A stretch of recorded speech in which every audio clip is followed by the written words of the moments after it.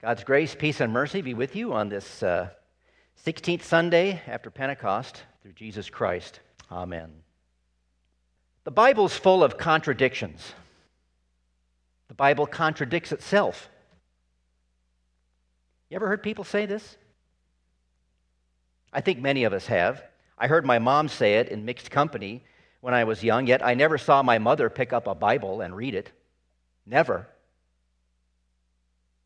If you ever hear someone say the Bible contradicts itself, ask the person, well, what is it? What's the contradiction? Where is it? Show me what you're talking about. The response you'll likely get is, it just does. However, and somewhat ironically, if you're familiar with the Bible, whether you're a scholar or a student, you can find some things which sound contradictory. It's kind of funny how naysayers accuse the Bible of contradicting itself, and it turns out they're partly right. They just don't know how. The difference is when you're not a skeptic or a naysayer, these contradictions don't discredit the whole Bible for you. In fact, these contradictions make the Scripture more interesting, more alive and engaging. They beg you to dig deeper and discover more what God is saying to you with the confusing paradoxes. So I want to spend some time with you today on one of these contradictions. It occurs in the book of James. James, everyone's favorite book of the Bible, right? The one we all go to for every one of life's situations to see what kind of guidance God has for us, right? Not. James is often passed over, especially by Lutherans, and there's a reason for that. I'll explain later. But before we get into this any further, it might be helpful if we can establish exactly who this James is, because there's three of them in the Bible. We got James 1, 2, and 3. The question is, which one of them are we hearing when we read the book of James? Well, it's not James number 1. James number 1 is the son of Zebedee, brother of John the Apostle, whom we hear about in the Gospels. He's also mentioned in Acts. This James was one of the 12 apostles and also the first one to be killed in the year 44. So he's too early to be the author. What about James number 2? He's James, the brother of Jesus, mentioned in Matthew and Mark. Now, Christians over the centuries have wondered if this is really Jesus' half-brother, or whether brother just means fellow human being in the biblical sense. Because there are some who refuse to accept that Mary defiled herself by having children with her husband Joseph. But I can tell you in the original language of these manuscripts, brother means brother. There's no reason to assume anything else.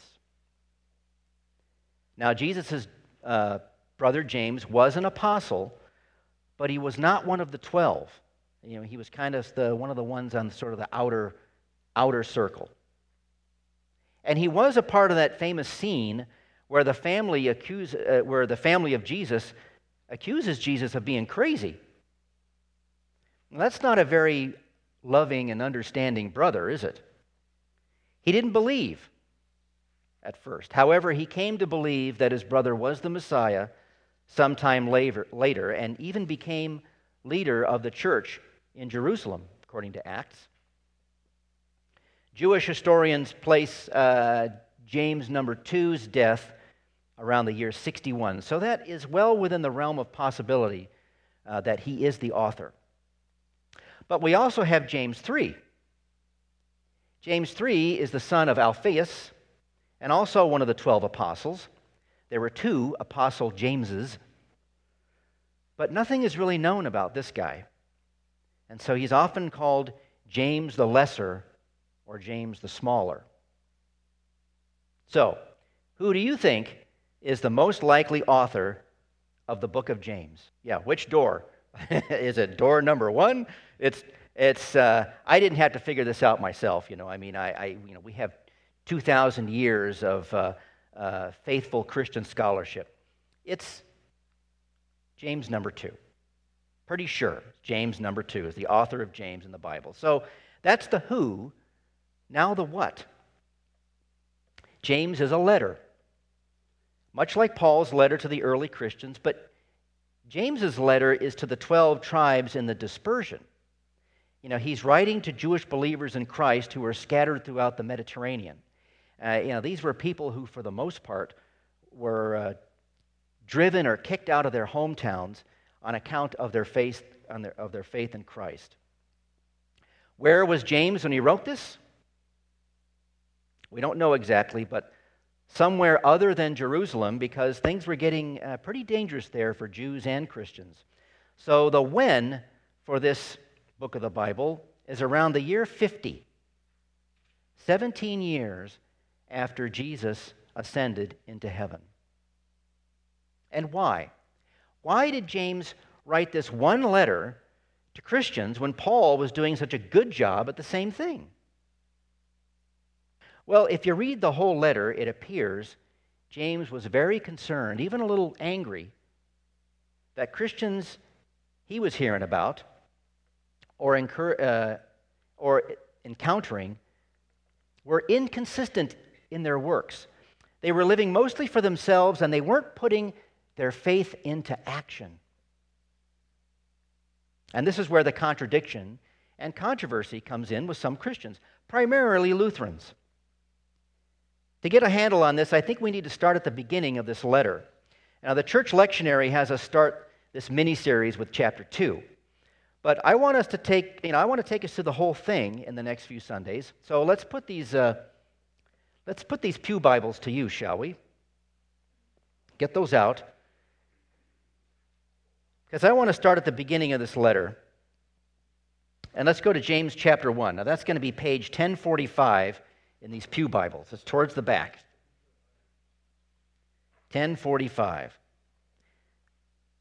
It's not very long. This isn't going to take us a long time. You can follow along or you can just listen. James chapter 1. James, a servant of God and of the Lord Jesus Christ, to the 12 tribes which are scattered abroad, greetings. My brethren, count it all joy when you fall into various trials, knowing that the testing of your faith produces patience. But let patience have its perfect work, that you may be perfect and complete, lacking nothing. If any of you lacks wisdom, let him ask of God, who gives to all liberally and without reproach, and it will be given to him. But let him ask in faith, with no doubting. For he who doubts is like a wave of the sea, driven and tossed by the wind. For let not that man suppose that he will receive anything from the Lord. He is a double-minded man, unstable in all his ways. Let the lowly brother glory in his exaltation, but the rich in his humiliation, because as a flower of the field he will pass away. For no sooner has the sun risen with a burning heat than it withers the grass, its flower falls, and its beautiful appearance perishes. So the rich man will also fade away in his pursuits. Blessed is the man who endures temptation, for when he has been proved, he will receive the crown of life, which the Lord has promised to those who love him. Let no one say when he is tempted, I am tempted by God, for God cannot be tempted by evil, nor does he himself tempt anyone. But each one is tempted when he is drawn away by his own desires and enticed. Then when desire has conceived, it gives birth to sin. And sin, when it is full grown, brings forth death. Do not be deceived, my beloved brethren. Every good gift and every perfect gift is from above, and comes down from the Father of lights, with whom there is no variation or shadow or turning.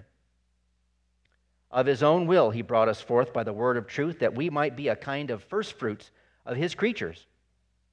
Therefore, my beloved brethren, let every man be swift to hear, slow to speak, slow to wrath, for the wrath of man does not produce the righteousness of God. Therefore, lay aside all filthiness and overflow of wickedness, and receive with meekness the implanted word which is able to save your souls.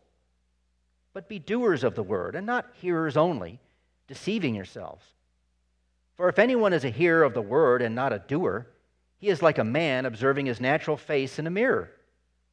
For he observes himself, goes away, and immediately forgets what kind of man he was. But he who looks into the perfect law of liberty and continues in it, and is not a forgetful hearer, but a doer of the work, this one will be blessed in what he does. If anyone among you thinks he is religious and does not bridle his tongue, but deceives his own heart, this one's religion is useless. Pure and undefiled religion before God and the Father is this: to visit orphans and widows in their trouble, and to keep oneself unspotted from the world. Sounds a lot like Paul, doesn't it? But do you feel some tension already? James uses phrases like, be doers, not just hearers, and keep yourself unstained. It gets stronger in the second chapter, which we heard already. It all seems okay until you hit verse 8 in the second chapter. If you really fulfill the royal law, you're doing well. Well, that seems contrary to Paul, doesn't it? And also what follows in verses 14 through 18. Faith without works is dead. Isn't the big deal with Lutherans the fact that you don't have to do anything? We're saved by faith in Jesus alone, and that faith is given to us by the Holy Spirit. We don't earn it with our good works. It's a free gift. So, I'll just tell you right now, Luther did not like James, especially early on in his career as a reformer, because he was dealing with the church in Rome whose theology was all about works righteousness. So Luther was going headlong into this anti-works campaign, but he did come around later to appreciate James and talk better about this book. At first, Luther called James a gospel of straw. And it's not that Luther didn't like what James has to say, it's that James doesn't call on the name of Christ very much. Only 2 times. And I guess that just wasn't enough for Luther. On top of that, there isn't a lot of grace or anything about Christ's atonement for sin. There isn't as rich a theology of the cross in James as there is in the Gospels and Paul's letters and John's. And this is why we don't deal with it very much. This is why you won't see as many St. James Lutheran churches. There are a few, including this one, wherever it is, but they're probably named after James number 1 and not the brother of Jesus. It is true. The book of James is uncomfortable for Lutheran Christians because we lean on the assurance in the total forgiveness of our sin on account of Christ and not on our own good works. Paul teaches us that good works are a result of faith in Jesus Christ.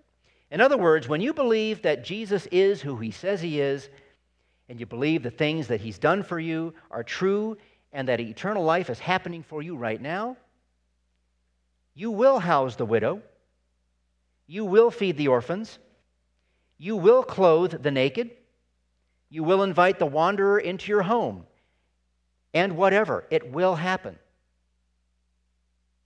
And Paul was no stranger to admonishing Christians when he heard or found out from other apostles that they were backsliding and living contrary to the way God expects of his people. James is saying the same thing, only in a different way than Paul. James is launching a kind of counterattack against partial Christians, people who are saved yet not living holy Christian lives. And who really can live a holy Christian life anyways? The Pope? Pastors? Church workers? All Christians have these little spheres in our lives in which we leave our biblical convictions at the door.